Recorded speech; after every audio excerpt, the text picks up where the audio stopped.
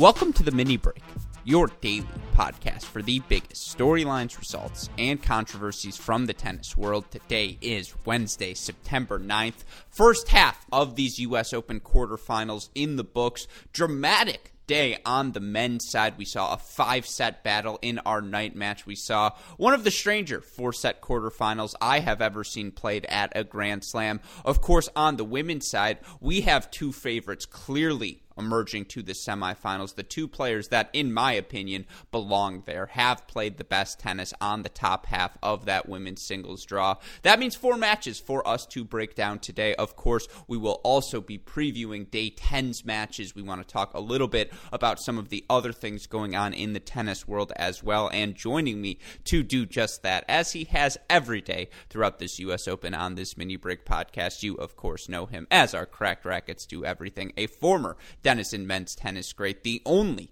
undefeated high school tennis coach in Missouri State history, James Foster McDonald. Jamie, how you doing this morning? A little tired, trying to recover from that late night of tennis, but I'll be okay. I'll bounce back.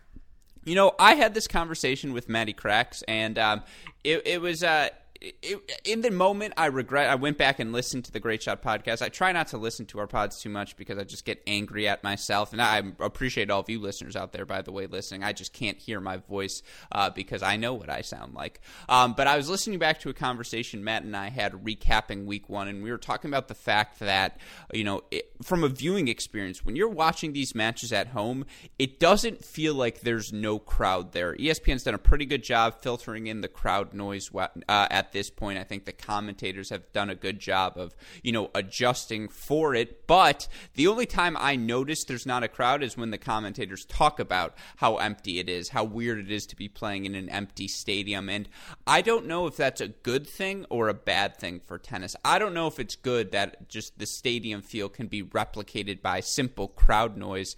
What does that say about tennis if I feel that way? And curious how you feel about this.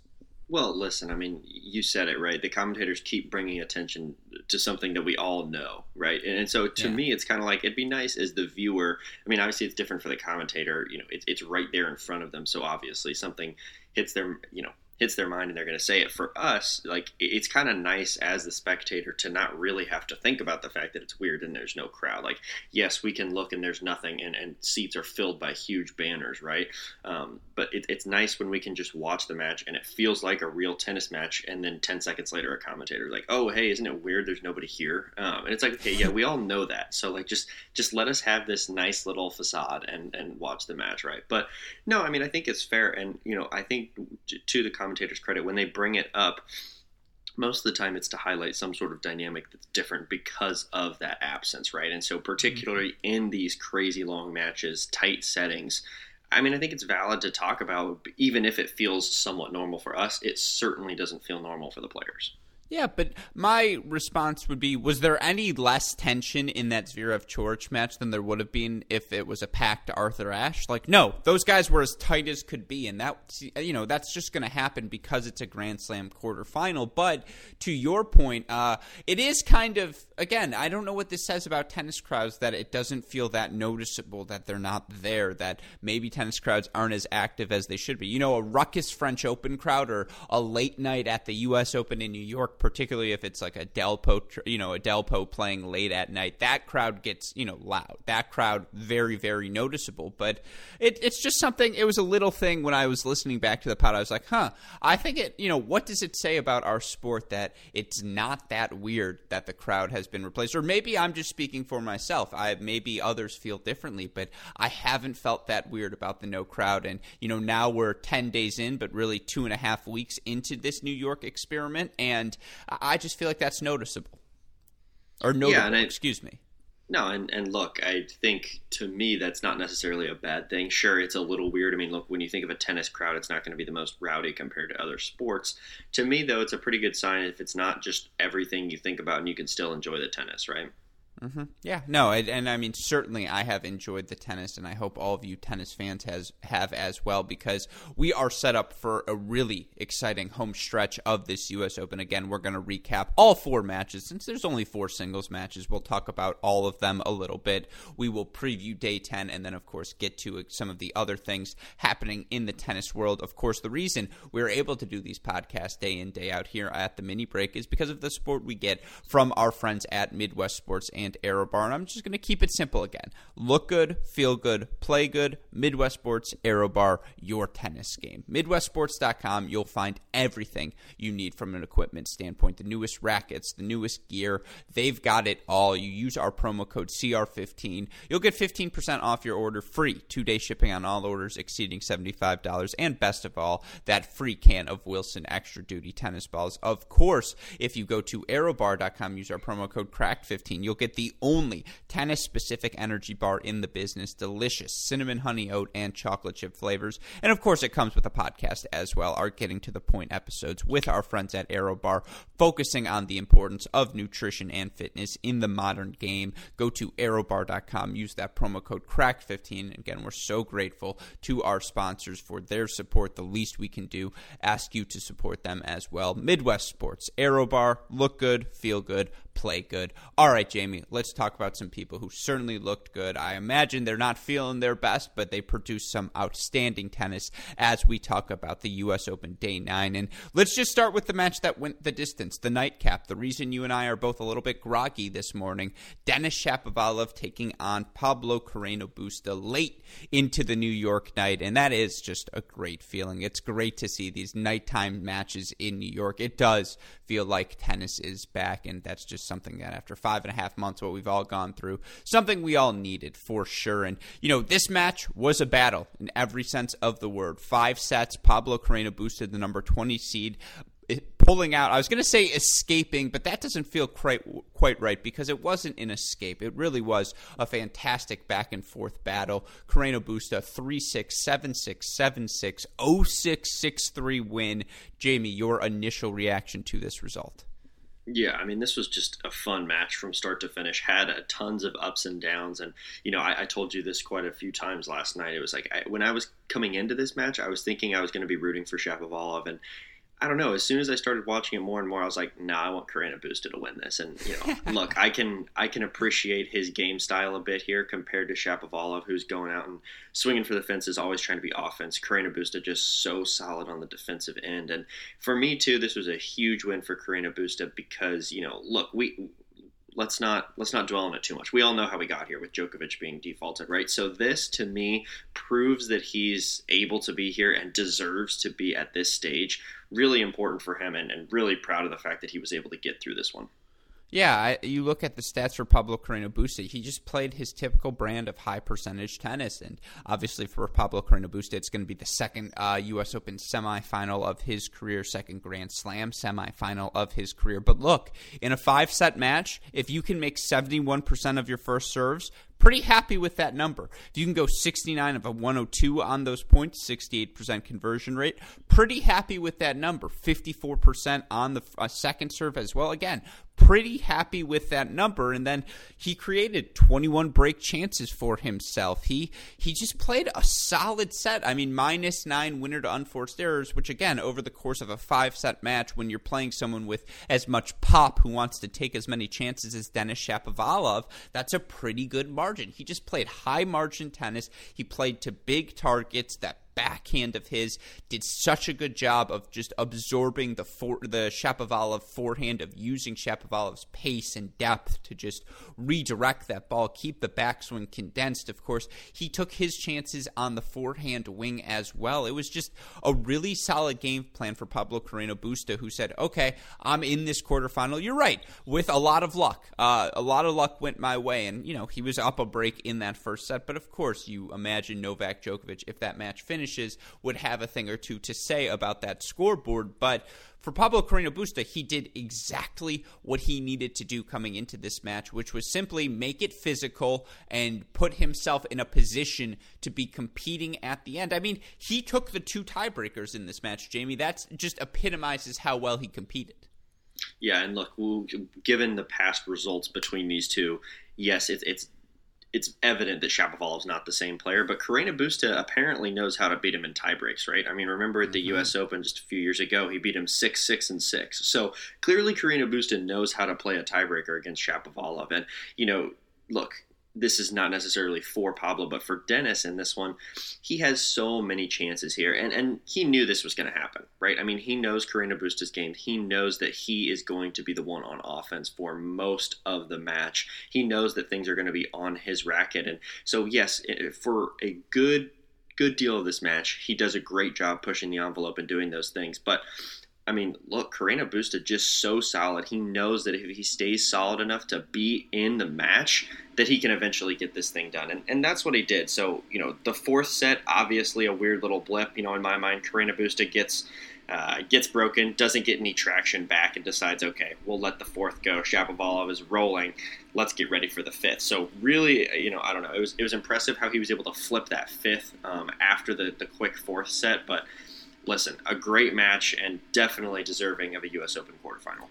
No, let's be clear. That fourth set was a tank. I mean, it absolutely was. He goes down an early break, let it fly. And yeah, he got the back work down right away, but he bounced back immediately, put himself in a position again to continue to compete. And you look for Pablo Carreño Busta now, second semifinal at this U.S. Open. He's gone 2 fourth rounds at the Australian Open. He's made semifinals of Indian Wells and Miami in his career. He's made quarterfinals of Cincy in his career. He's obviously been ranked as high as inside of the ATP top 10. This is a guy who, and again, not to pat myself on the back, if you go back and listen to some of our U.S. Open preview content, he's been one of the 12 best guys on hard courts over the past 5 years. And I know that sounds like a pretty broad category, but in a wide open Grand Slam, if you're one of the best 12, that's a significant advantage. And he had the institutional know-how of operating through 2 weeks at the U.S. Open. And look, of course, when I said I think he's a guy who could do well, I meant quarterfinals until he plays a Djokovic or something like that. And evidently, it took an extraordinary circumstance for him to get beyond the quarterfinals. But yeah, to your point, it's a credit to the way he competed. And it's not like Shapovalov blew some huge lead in either of the tiebreaks in set 2 or 3. Carreño Busta just played such high percentage tennis, kept making that extra ball. Now, let's talk about this from the Shapovalov side, because in this match, 26 aces against 11 double faults, 76 winners against 76 unforced errors. You take out the serves there, obviously he's down to 50 and 65, so that margin on the ground looks a little bit worse. But 52 of 70 at the net here, and I swear to God that does not include all of the approach shots that cause forced errors. 62% first serve percentage. He won 79% of those points. 8 of 16 on break points won. There were times when he sprayed. There's no denying that. There were times when the nerves of a first Grand Slam quarterfinal, of the opportunity of getting to a semifinal with no Djokovic, Federer, Nadal looming, clearly was in the mind of Denis Shapovalov. But for a first Grand Slam quarterfinal performance, I really don't have too much to complain about for Denis. No, it wasn't too bad. I think, obviously, you mentioned it, he sprayed. I think some of the decision-making, questionable at times. I mean, I think there's just that sort of pressure when you're playing a Carreño Busta who can be so solid and is going to say, hey, you know what, if you want to do this, you're going to have to go out and win this thing. And look, Shapovalov, I mean, realistically, if you play this match again, he can come out on top here, right? The serve was booming.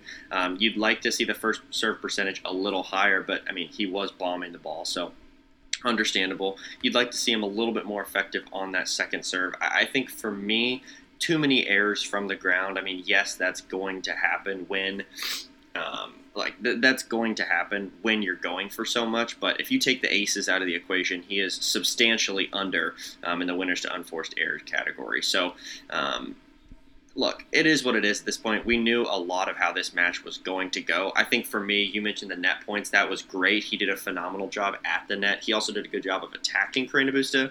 For me, this is a little more specific. He needed to stop approaching into the Carreño Busta backhand because the Carreño Busta backhand just so solid and was able to pass him and make difficult volleys the entire night. So, but look, those are all that's a very minor tactical thing and something that I'm sure he's going to see in the film. But regardless, you mentioned it, a good performance, and I think it's going to bring him confidence the next time he gets to this stage, and he certainly will. Yeah, I think just a couple of things quickly, and then we can move on. I think, the Shapovalov second serve percentage, win percentage, 40%, the 11 double faults. I think that a lot of that had to do with Carreno Busta was getting such good depth on that second serve return that Dennis, much like Zverev, was like, you know what, I'm just going to go after the second serve a little bit more. I'm going to take my chances. I'm going to live with the double faults, but it's just going to give me better opportunities to hold serve. Part two of that is, look, again, Plan A for Dennis, attack, attack, attack. I love how he stuck to it. This is a little nerdy thing, but his inside-in forehand, then down-the-line forehand combo, which is something he likes to set up a lot, there are times when you're just like, oh my God, this guy blows you off the court with that two-shot combo. He's really exceptional with it, and I think he really is getting better and better on the backhand return. But yeah, there were times when he forced his way in on a poor approach shot, and if you give Carreno Busta a clean look at a pass, or you give him two looks at a pass, he's just too good, he's too fit, and he's going to take advantage of that moment. But yeah, I mean, the 6-0 set kind of lopsides this, but total points won 160 to 152. That Shapovalov was in the lead. That's not going to surprise anyone, considering Shapovalov lost two of these sets in breakers. He was right there, so I completely agree with you. I thought this was a great performance. I thought both guys played at a pretty high level as well. Again, there were streaks of errors from Shapovalov, as there always are, but this was a great match, a physical match, the sort of match you expect out of a Grand Slam quarterfinal. A match that you certainly hope for maybe a little bit higher quality tennis, but certainly you like the tension, the drama that comes with a quarterfinal like this. Our other quarterfinal on the men's day, Alex Zverev advancing to his second straight Grand Slam semifinal, the second of his career as well, as he knocks off Borna Coric in 4 sets, 1-6, 7-6, 7-6, 6-3. Eerily similar to Alex Zverev's win over Stan Wawrinka, where he also dropped a first set breadstick at the Australian Open. But nevertheless, it's ugly, and Zverev finds a way to advance. Jamie, given that it's Alex Zverev, you know I have thoughts on this one, but just your first reaction to this match. Yeah, I mean, so let's start where it's most obvious. You've already mentioned it a couple times. This was not the highest level match, particularly in the first half of it. I mean, you and I talked about it. I think a lot of what was attributed to Coric being tight is absolutely true. Yes, you saw the misses. You saw some of the shots that seemed like they didn't have much behind them. To me, also, some of that is strategic, though, because I think he sensed that Zverev was so tight, and he was like, okay, I'm going to make the ball. And so, to some degree, I understand that. But yes, let's be clear, this was neither guy's best tennis. Quickly to that, at one point in the commentary, because I was on the road, and so I turned on my ESPN app, and I will say, I made an adjustment. I didn't watch the video. I was just listening to the sounds of the court, as well as Cahill, BG, and Chris Fowler on the call, which was actually delightful, but that's a story for another time. Yeah, it was delightful to just listen to the rhythms of the match, and you can tell who's who based on the sound that's coming off of the racket, based on the squeakiness of the feet. Like, if there was a lot of squeaky feet before the ball was struck, I'm like, oh, that's Coric hitting. If it was a little bit longer on the stride and a little bit of a deeper thud, I was like, oh, that's a Zverev contact point. And that was delightful, but that's a story for another time. Anyways, at one point in this match, I think it's Brad Gilbert goes, hey, killer. Or I was going to try and do my BG voice. Hey, killer, did you see that text we got from Jim Courier? And Killer's like, what did it say? And, BG's like, he says this is the lowest level final or high level match since I played Dave Wheaton in Miami. And again, that was a poor imitation. I apologize. Nevertheless, they're ripping on the match as it's going. They're like, yeah, I got a text from Jim Courier, Grand Slam champion, who's also saying this match sucks. It was ridiculous. Yeah, listen, you mentioned it. It was no secret that the level of this match was not up to par. Look, it is what it is. I think in some ways this is a good sign. Look, I'll just spin it. For your sake, I'll take the positive from the Alex Zverev side. Getting through a match in an ugly fashion, I mean, hey, BG, of all people, winning ugly should appreciate this, right? But it's unfortunate to see. I would have expected a higher level here, especially given some of the performances that we've seen from these two guys, especially Coric. Can he live up to the stage? Unfortunately, not necessarily. But look, Zverev, he's got to feel good about getting through this match. I think there's some confidence that he can take away that saying, hey, even if I'm playing poorly, I can get through this match. I can find my rhythm and find a way to get it done ultimately. Listen, let's be clear though. That level is absolutely not going to get him to the next. Like he's not going to be able to advance through the tournament with that sort of tennis though. So can I give you the zig to the, or I guess, there's two types of commentators, the people who zig along with everyone else and those who want to zag in this instance. Can I give you the zag? I feel like that's a nice little preamble for yourself being unique, but sure. See, this is why I like working. This is why I will never say no to a podcast with you, Jamie, because I appreciate you calling me out on my bullshit.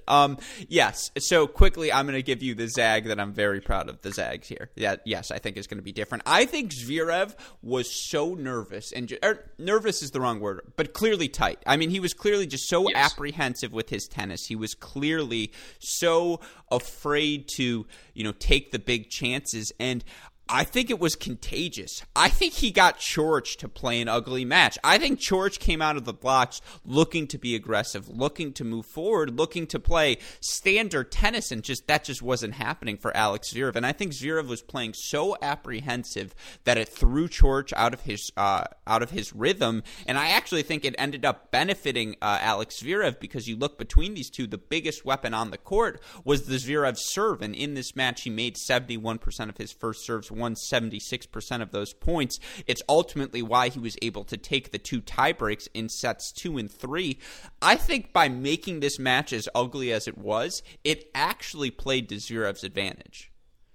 Yeah, I think it did eventually. Now, I don't think that was a purposeful thing. He wasn't out here saying, "No, I'm going to come out here and play this bad." But I think Coric. I think that's fair, right? Coric did get lulled into it a little bit, and especially because it worked in the first set. It's one of those things where it's like, well, hey, I mean, I guess I should just keep doing this, right? Minus the errors, I can just make balls in the court. And yeah, it's a weird sort of matchup, but I'm going to do what worked, and ultimately gets flipped on its head. You think?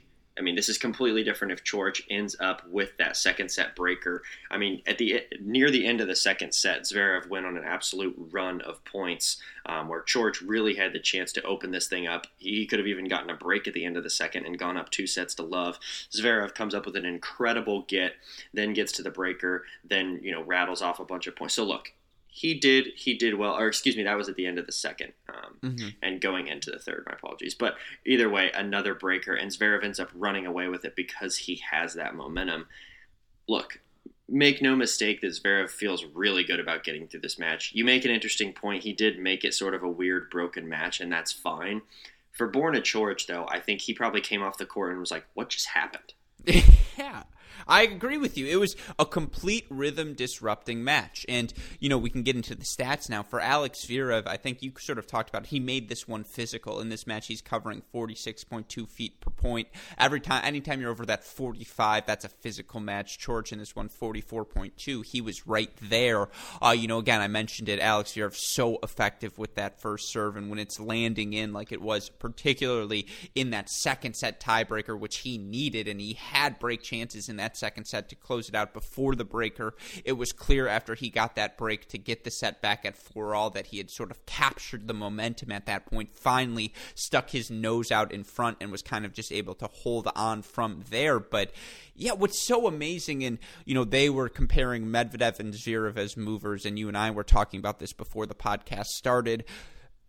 I think Alex Zverev, it's not as fluid as Daniil Medvedev, but Alex Zverev, again, I've said this before, I'll say it again. For his size, the combination of length, speed, just agility, all of the above, it's unlike anything I've ever seen. The way he tracked down that drop shot to hit the sliding backhand down the line passing shot. Again, what's the difference between a good mover and a great mover? A good mover slides out of their shot. A great mover slides into their shot. That's the sort of movement Alex Zverev is capable of. And just with his length, that frame, the power he's able to produce as well. It was the fact that he made this match, when nothing else was working, he turned to the things that physically just separate him. He made the match physical with his serve. He made the match physical with his movement. And you mentioned this, winning ugly, sometimes that's the name of the game, and that's what he did today. Yeah, and look, it's great to win ugly. It's not necessarily great to play ugly. There is a difference there.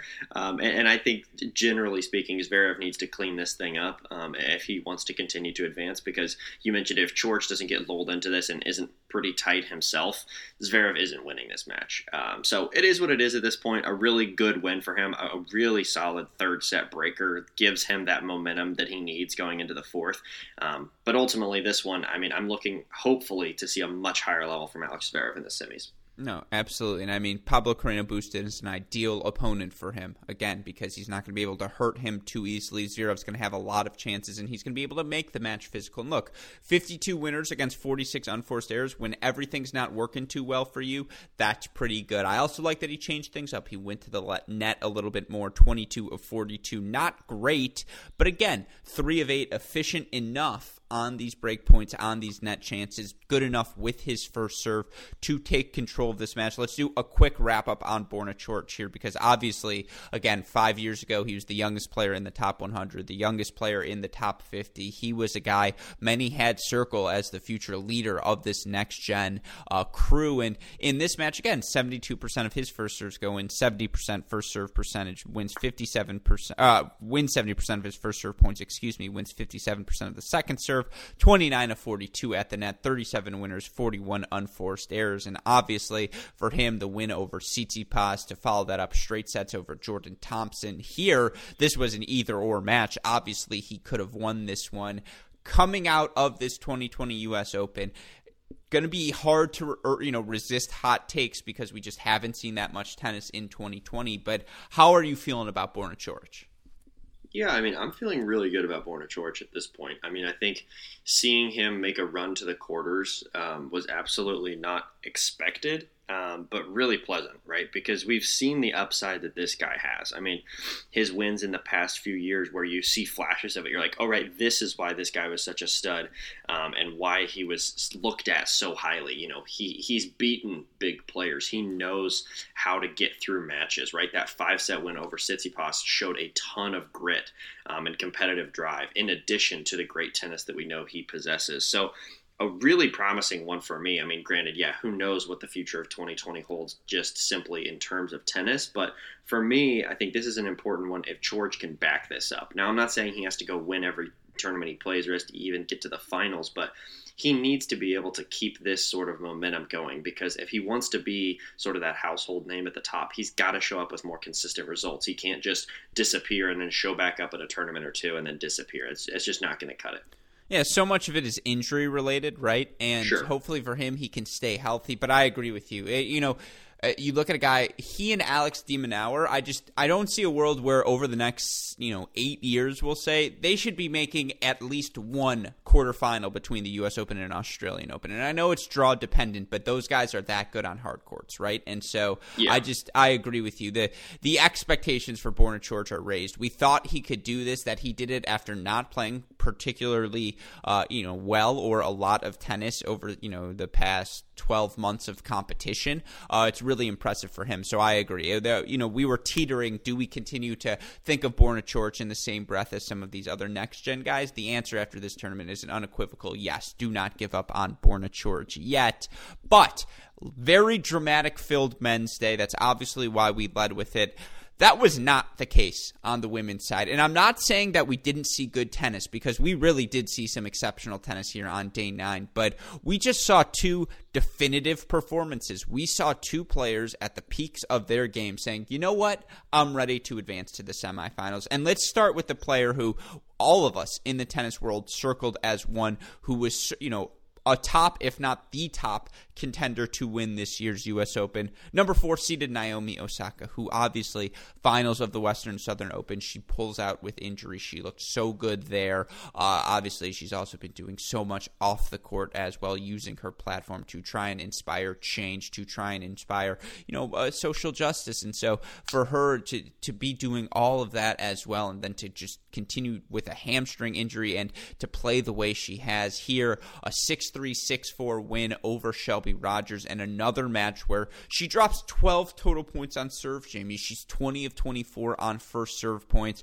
She holds Rogers to 8 of 24 on Rogers' second serve. I mean, 24 winners against 8 unforced errors. It's like, I've said it seems like this is a coronation for Serena, that she's going to end up in the final. That may be true, but I am sticking with this take from start to finish. Naomi Osaka, when she plays her best tennis, is the best player in women's tennis right now. Yeah, I mean, look, I think that's just true. Definitely hard to refute at this point. This is a really clean performance from her, and really the word that comes to mind is just straightforward. You mentioned the winner to unforced error differential. Sure, even take the aces out of the equation and the double faults, she's still well above in the winners category. For me, really the only thing I'd like to see a bit better is just getting more first serves in, right? She goes 24 for 51, so under 50%. But that's nitpicking here because it didn't even matter. She was so good with everything in this match. Gets through 3 and 4. This is exactly what she needed. A simple, straightforward win into the semis to continue her momentum. And yeah, you're absolutely right. When she's playing her best, I don't think the other people in the draw can touch her right now. No, and physically, she's rocking and rolling. She's moving well. She was able to handle the pop of Shelby Rogers. She was able to force Shelby into tough positions where Shelby started feeling a need to press, started feeling a need to go big with both the forehand and the backhand down the line. And look, I'm not trying to take anything away from Shelby Rogers, who objectively has been one of the most impressive players since the restart in August. Knocks out Serena in Lexington to make the semifinals, quarterfinals here. You look for Shelby Rogers with this result. So encouraging. She's back where she belongs at number 55 in the WTA ranking, 7 off her career high. And just a really fun section of the rankings for you, Jamie. 53, Coco Gauff. 54, Teichmann. 55, Rogers. 56, Watson.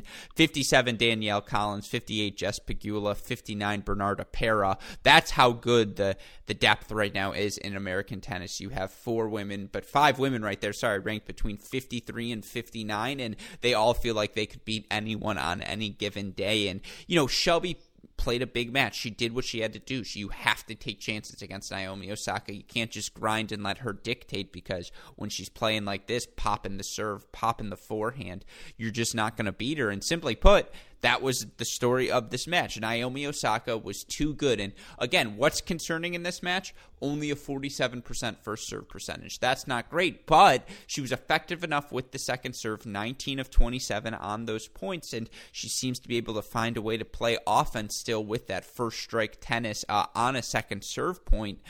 I mean, it's going to be a really fun matchup between her and Jen Brady, and we'll get to the Brady point in a second. But I guess if you're Naomi Osaka, is that the biggest concern as you head into the semifinals and then hopefully ultimately the finals?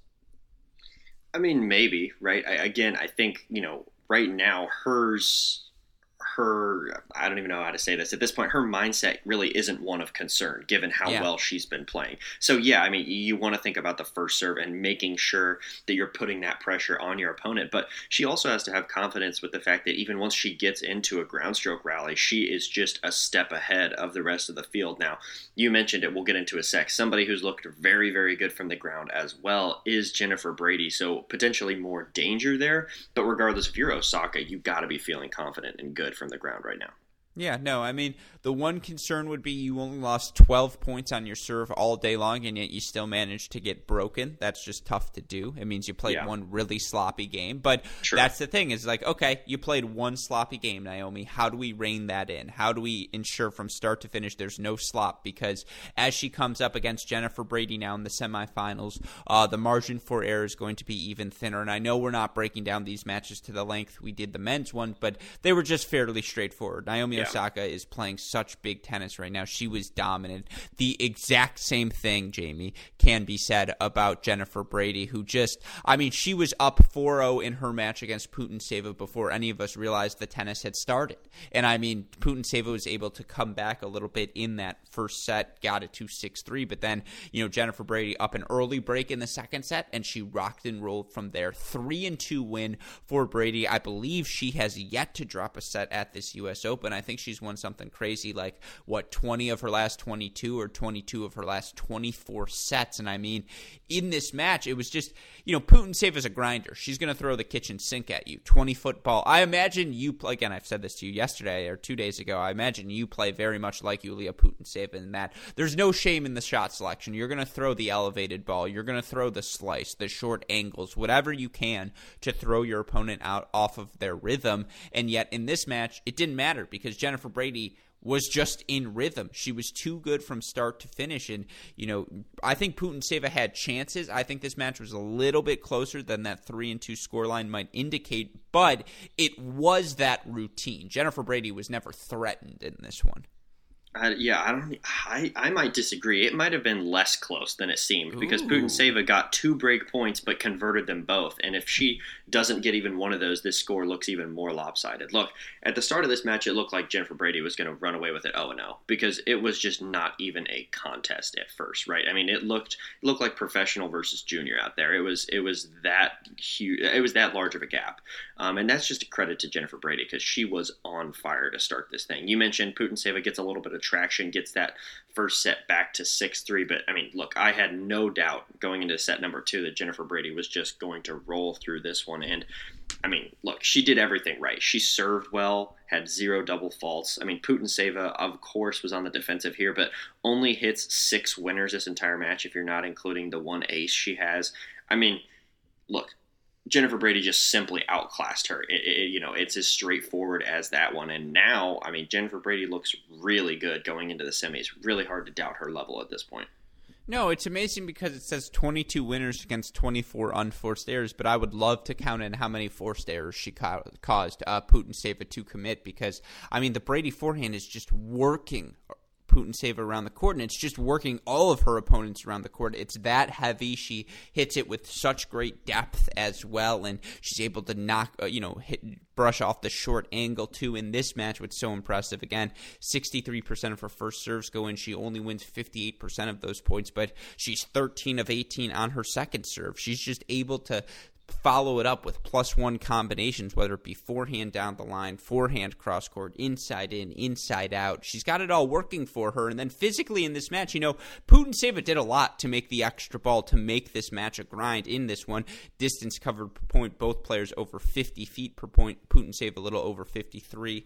Brady just under it. But, I mean, it didn't matter. Brady held up physically, and that's a concern I had for her. She's played so much tennis these past 6 weeks. How would her body hold up? She's fit as a fiddle. I mean, she's playing exceptional tennis, and you look with this result, Jennifer Brady now at a new career high in the rankings. She's all the way up to number 25, and honestly, that feels a little bit low with how well she's playing, and at 25 years old to now be inside the top 30. Life's about to get really fun for Jen Brady.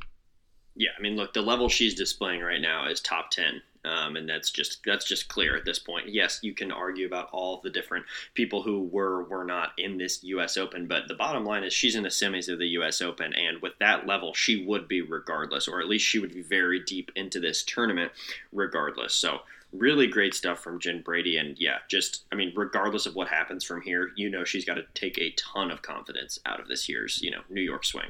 Yeah, no, I do think there's something to be said. The draw gods have been kind to her. There's no denying that. Didn't have to play Pliskova, her biggest seed, I think the highest seed she's played is Angelique Kerber, who obviously came into this tournament as everyone else did with not that much match experience, but she took advantage of that draw. She can't control who's across the net from her. She can only play that match, and she's won them all, and she's won them all comfortably. And yeah, I agree with you. She belongs in the Final Four here, so a great result from her.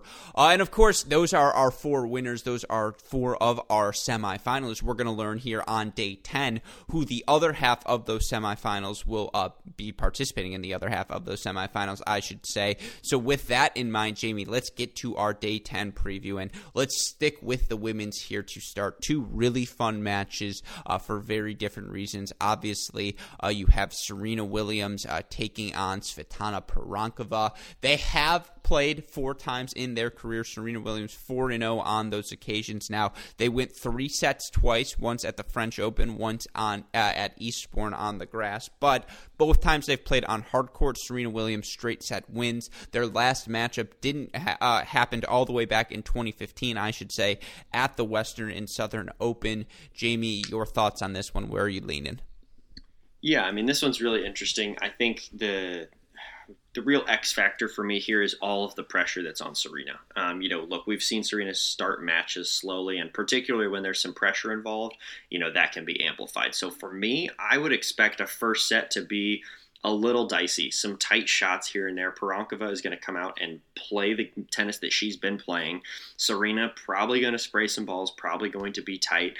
I expect that first set to be close, maybe even go Pirankova's way, and then it's up to Serena to steady the ship and get through it. So that's kind of what I expect. But if Serena comes out on, look, Serena has the biggest weapons in this match. She's always going to have the biggest weapons in the women's game for the most part. So you expect her, if she catches her A game on and it gets rolling, she's going to win this thing, and that's just true for any person she plays. For me, though, the real test is going to be right out of the gate. If she gets broken right at the front of this, things get sketchy. If she just plays solid, buttoned-up tennis, I think she's going to get through this thing. And look, everybody is afraid to play Serena Williams, right? There's so much intimidation. There's so much that goes there, and she needs to use that fact like she has throughout the rest of this tournament, right? She stays around in matches because she knows that the other player is going to get tight because they're playing Serena on Arthur Ashe. So I think there's a lot to this match. I expect the first set to be really tight, but I do expect Serena to win this one.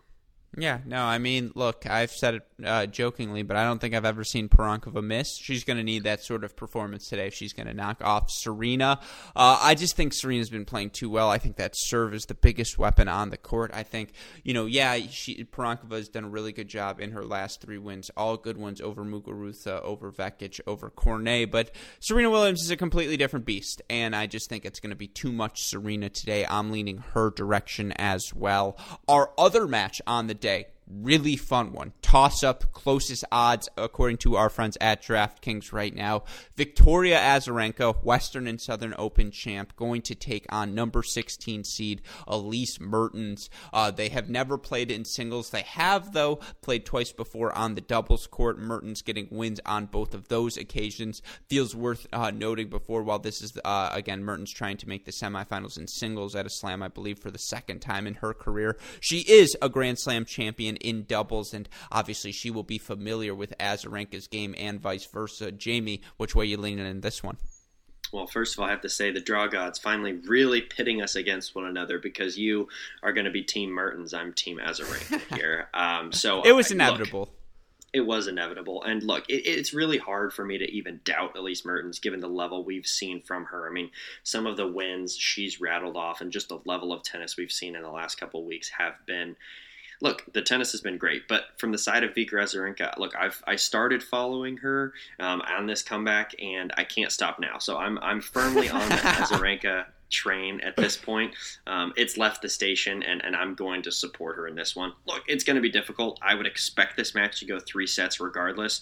It's just up to who's going to get it done in the deciding set. But I expect, if it's a 2.5 set, I'm taking the over. I think that's I agree with you, first of all, on the over 2.5 sets. That was one of my aces of the day. Rothman and I are also going to hit, I think, privately, and if you want in on this, Jamie, we'll talk after, but 21.5 games the over, because I think we both agree it's just going to be a close match, even more so than picking a winner. I had this series with Rothman. I want to run it by you, or maybe I ran it by you and then I ran it by Rothman. At this point, I can't even remember who I say what to, but, Azarenka's had some really good wins during these past 2 weeks. She beat Sabalenka, obviously. She beat Jo Konta. She beat Ons Jabeur. She beat so many great. It was a really good match for her over Mukova, obviously. In the last round, she knocked off Swiatek as well. She's knocked off a ton of Caroline Garcia, Donna Vekic. I still think Elise Mertens is going to present the biggest challenge Azarenka's played yet, and you look for Elise Mertens in this tournament. I don't think she's dropped a set, Jamie, and that includes wins over, obviously, Sophia Kenin. It includes a win over Katie McNally. It includes a really impressive first-round win over Siegemund. Her only loss here in New York was a 2-6 loss to to Naomi Osaka, and she could have won that second set. She was right there, and so, this is obviously a big test for Mertens as well, but I just see this match going the distance. I think it's going to be really fun. Yeah, absolutely. I mean, I think the one thing that we hope for is that one person doesn't just come out and, seriously underperform what they have been doing the last couple of weeks, because, you want to talk about two people who have been at the top of their game for the last couple of weeks. It's these two players. I mean, obviously we all know Osaka and talked about her, but these two are firmly at the top of that list as well. So would be unfortunate if we saw sort of a tight, weird match like we did with Coric and Zverev, but I don't expect that to happen. Both of these people have been at the big stage, and so I expect a really, really good match here. And like I said, hopefully it's 3-set for the spectator, but it is what it is at this point. I still have to side with Azarenka just because, look, I've already made that decision. Yeah, no, you're in on the Azarenka bandwagon. Now you know how I feel about Alex Zverev. Again, it feels worth noting. I'm just going to say one more time, we are 2 wins away from a Serena Vika semifinal, and that's something I think all of us can be excited about. All right, let's flip gears. Let's go to the men's quickly. Again, 2 really fun matches on the men's side today. All Russian battle, Daniil Medvedev versus Andrei Rublev. Medvedev 3-0 in their career matches in pro events. He beat him in Budapest indoor hardcourt, beat him last year twice. That Budapest 2016, he beat him last year twice at Cincy, and then in St. Petersburg, both quarterfinal matches, both straight sets. Only fitting that it's another quarterfinal match here then, Jamie. Which way you leaning in this one? I mean, listen, I think you have to lean Daniil Medvedev's way, given what we've seen from him in this tournament. I mean, just the wins he's put together. Look, it's not like he's played, the highest of the highs in this draw, but, a 1-2-4 win, a 3-2-4 win, a 3-3-2 win, a 4-1-0 win. That's his U.S. Open run so far. So the quietest move to the quarters for Daniil Medvedev, but he's just been so good. So I don't know how you doubt him at this point. On the flip side, yes, Rublev been really solid. The only set he drops is to Matteo Berrettini, who also hadn't dropped a set. But at this point, if I have to ask the question, are Rublev's weapons big enough to overpower Daniil Medvedev? At this point, no. Rublev's got to be red hot to get through this one. I'm sticking Medvedev. I'm going to give you a slight counter. It's not that they're not big enough. It's that they're not consistent enough. You have to hit that huge inside-in forehand that Rublev likes to go to, sure. and he just can't. Yeah, I mean, anybody can slap a ball. Yes, I'm saying, he's no, but I'm saying anyone can slap a ball, but few can slap it like Rublev. I just simply meant I don't think it's big enough to hit through him throughout an entire match. Yep, no, I agree with you there. I also think, again, you're giving spin to Daniil Medvedev. You're going to let him hit flat and just absorb your pace. I think that's exactly what he wants to do. And I will say this. I think the best bet in this match is the over 3.5 sets. I just think these guys know each other too well. They're both going to compete too hard for it to just be a straight set performance. But you looked at the over-under here, Jamie. Normally a 4-set match for over-under, it's 40.5 games, right? That's usually where they set it at. And this is just me now having looked at these odds for a month straight. If I hadn't picked up trends, what am I doing at this point? DraftKings has this over-under at 38.5. That feels low. What that tells me is they think it's going to be a straight set match. Am I missing something here? Am I crazy for thinking Rublev's going to take a set? I don't know. I mean, look, if I had to predict right now, I might go with my boy Danny in 3, because he's just looked so good. Rublev, has a tendency to at least just not let off the gas, but, spray a few balls here and there. And you just cannot do that against Daniil Medvedev. You just can't, you can't get down love 30 in a service game. It's just, it's too, I don't know, it's too difficult. So for me, Medvedev is just too solid in this one. Now, listen, if Rublev's on fire, who knows? He could take this thing and it would be fine. But I think that it's one thing. If it's going to be a straight set win, it's absolutely for Daniil Medvedev. If Rublev's going to win this, I don't think there's a chance he gets out of this in straight sets. Yeah, I completely agree with you there. In the realm of possibilities, Medvedev in straights is on that spectrum. I don't think Rublev in straights is either.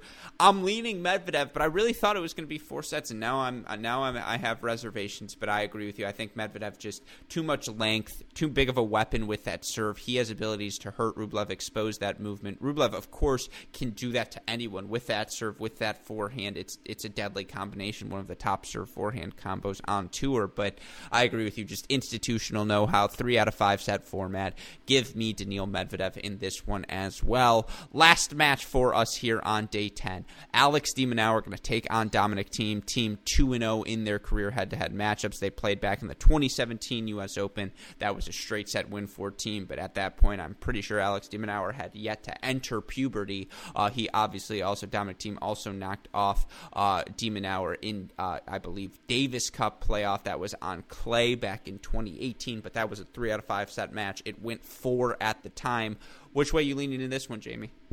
Yeah, again, with similar to what I said with Medvedev, I think you just have to lean Dominic Thiem right now. I mean, the level we've seen from him in the last couple of matches, just really solid. And look, we know what we can get from Alex de Minaur. There are going to be some phenomenal points in this one where he tracks down balls, but I mean, look, it just comes down to this: can Dominic Thiem just wail on the ball enough to where de Minaur just can't get that last one? And right now, I think the answer is yes. Dominic Thiem is comfortable from the ground, so it's going to be a really interesting matchup, right? Both of these guys so comfortable on a hard court. Yes, obviously Dominic Thiem prefers the slower one and the clay, but his weapons are just so big that it's just going to be unrelenting and overwhelming power. Now, similar to Rublev, right? If Dominic Thiem can't get a lot of these conversions, if he gives openings in service games to de Minaur, then who knows? Because de Minaur he can scramble with the best of them.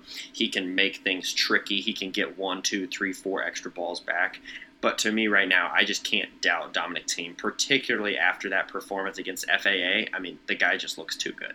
Yeah, I mean, here's the thing. I think it's a sneaky, not terrible matchup for de Minaur because I think he can use the spin, the heaviness of Thiem's ball, absorb that, bunt down, and play a little bit flat like he likes to do and just drive that ball through the court. But it's just to have to do that for 3 out of 5 sets against Dominic Thiem, who's clearly physically locked in, who we said from the get-go, we want to see where he's at entering week 2 of this event and what he did to FAA in the 4th round. That's exactly the sort of win we wanted to see him have to kick off this week. I agree. I just think it's a lot of Dominic Thiem. I think Thiem is going to just be serve hit too big for de Minaur, overwhelm him with pace. I do think this is going to be a 4-set match, but I am leaning Dominic Thiem as well. And look, if we have Carreño Busta, Zverev, Thiem, and Medvedev as our semifinalists, I am just fine with that outcome, given we entered this event with no Nadal, no Federer. I think that's one of the better outcomes we could have had,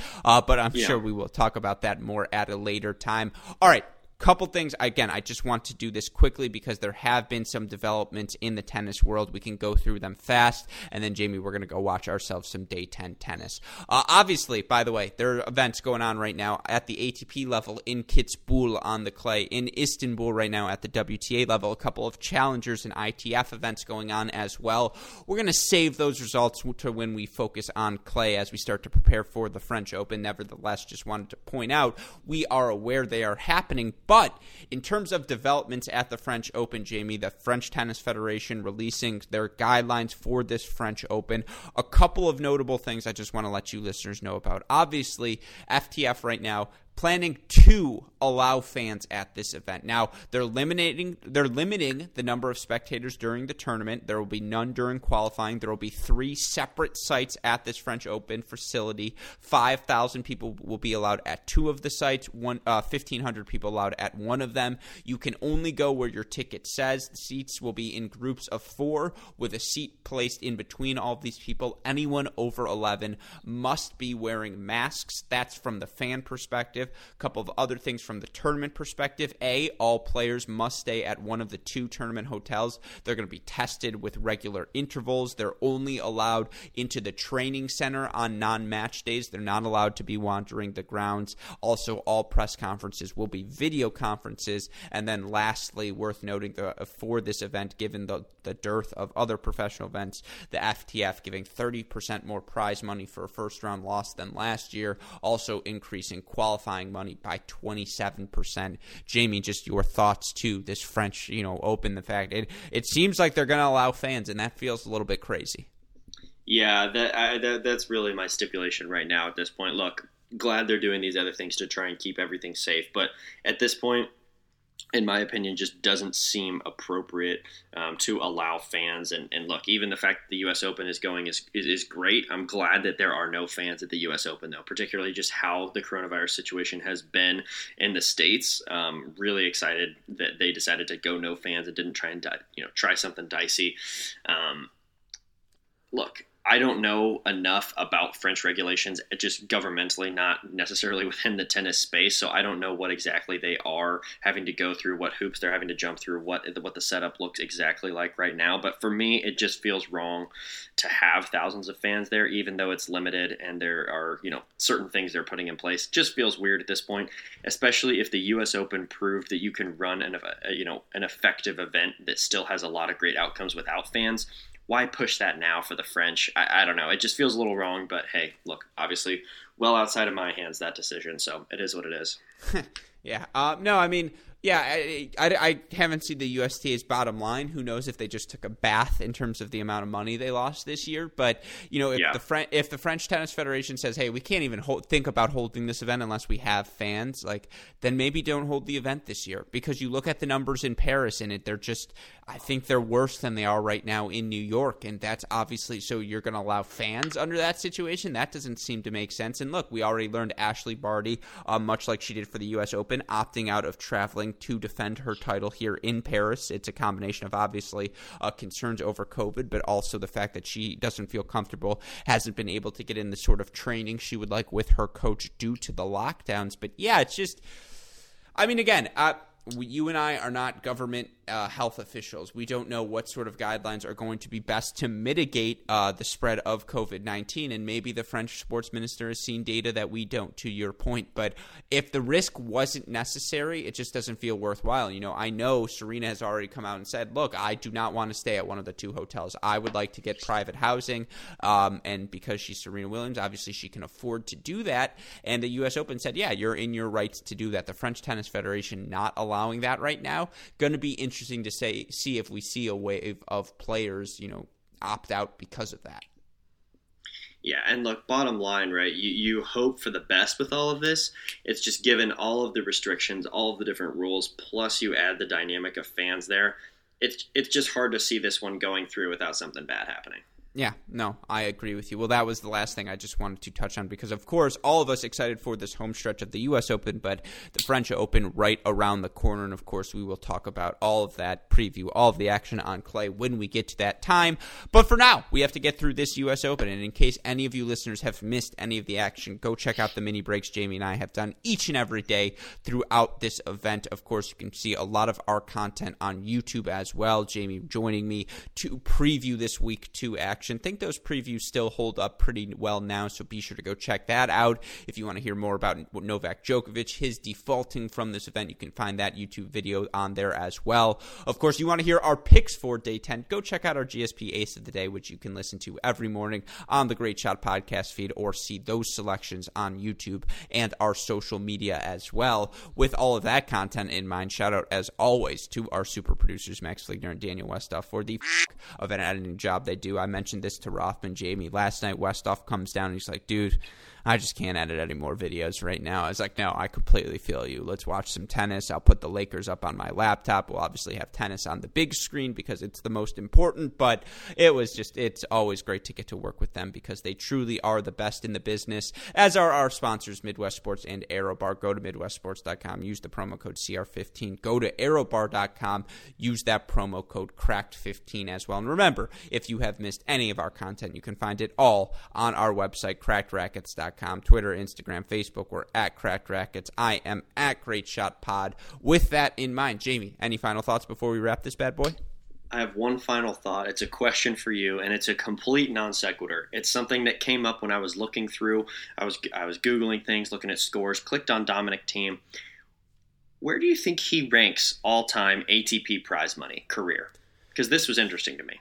So it's the 2020s and 2010, so he made more money. 2 French Open finals. That's going to give him big bank. He won Indian Wells. I'm going to say he ranks currently 11th. 14th. 14th, but that's pretty close. Yeah, I mean, look, it's just crazy. And look, you mentioned it, how skewed it is, with the 2010s and now in the 2020s. But it's just crazy to me. It's like, wow. I was like, wow, that is a lot of money. If any of you listeners out there are smart enough to do this, if you will send me in my DM a prize money adjusted for inflation all time, because, right, if you adjust Jimmy Connors or Bjorn Borg or John McEnroe for inflation, they'd get up there. But, it's laughable how much more money Djokovic, Nadal, and Federer have made than everyone else. Oh, yeah. I mean, Djokovic at 140, he's 145 now, Fed at 130, Nadal at 120. And then the next closest is Murray at 61, 62, somewhere in there. So it's absolutely nuts. I think those figures are, at the end of, as of this summer. So they're pretty recent, but it's ridiculous. Yeah. I'm pretty sure Zverev's in the top 20 already, which is a joke. He's close. He's already made over 20. Yeah, what is he at right now? Number 22 or something? According to this list, let me count it up. 1, 2, 3, 4. That's good. This is some live counting. This is how we do it at Cracked Rackets. Now, it's probably right at the top 20. Yeah. Yeah, we're right around there. Which is just crazy because he hasn't really won. I mean, he's won a couple Masters titles, but yeah. Anyways, that's a fun. I like that question at the end. That was a good point to end, so we can wrap things there. For my wonderful co-host James Foster McDonald, our super producers Max Fligner and Daniel Westoff, our friends at Midwest Sports and Aerobar, and all of us here at both Cracked Rackets and the Tennis Channel Podcast Network. I'm your host Alex Gruskin. Jamie, what do we tell the people? That's a break, and we will see you all tomorrow. Thanks, everyone.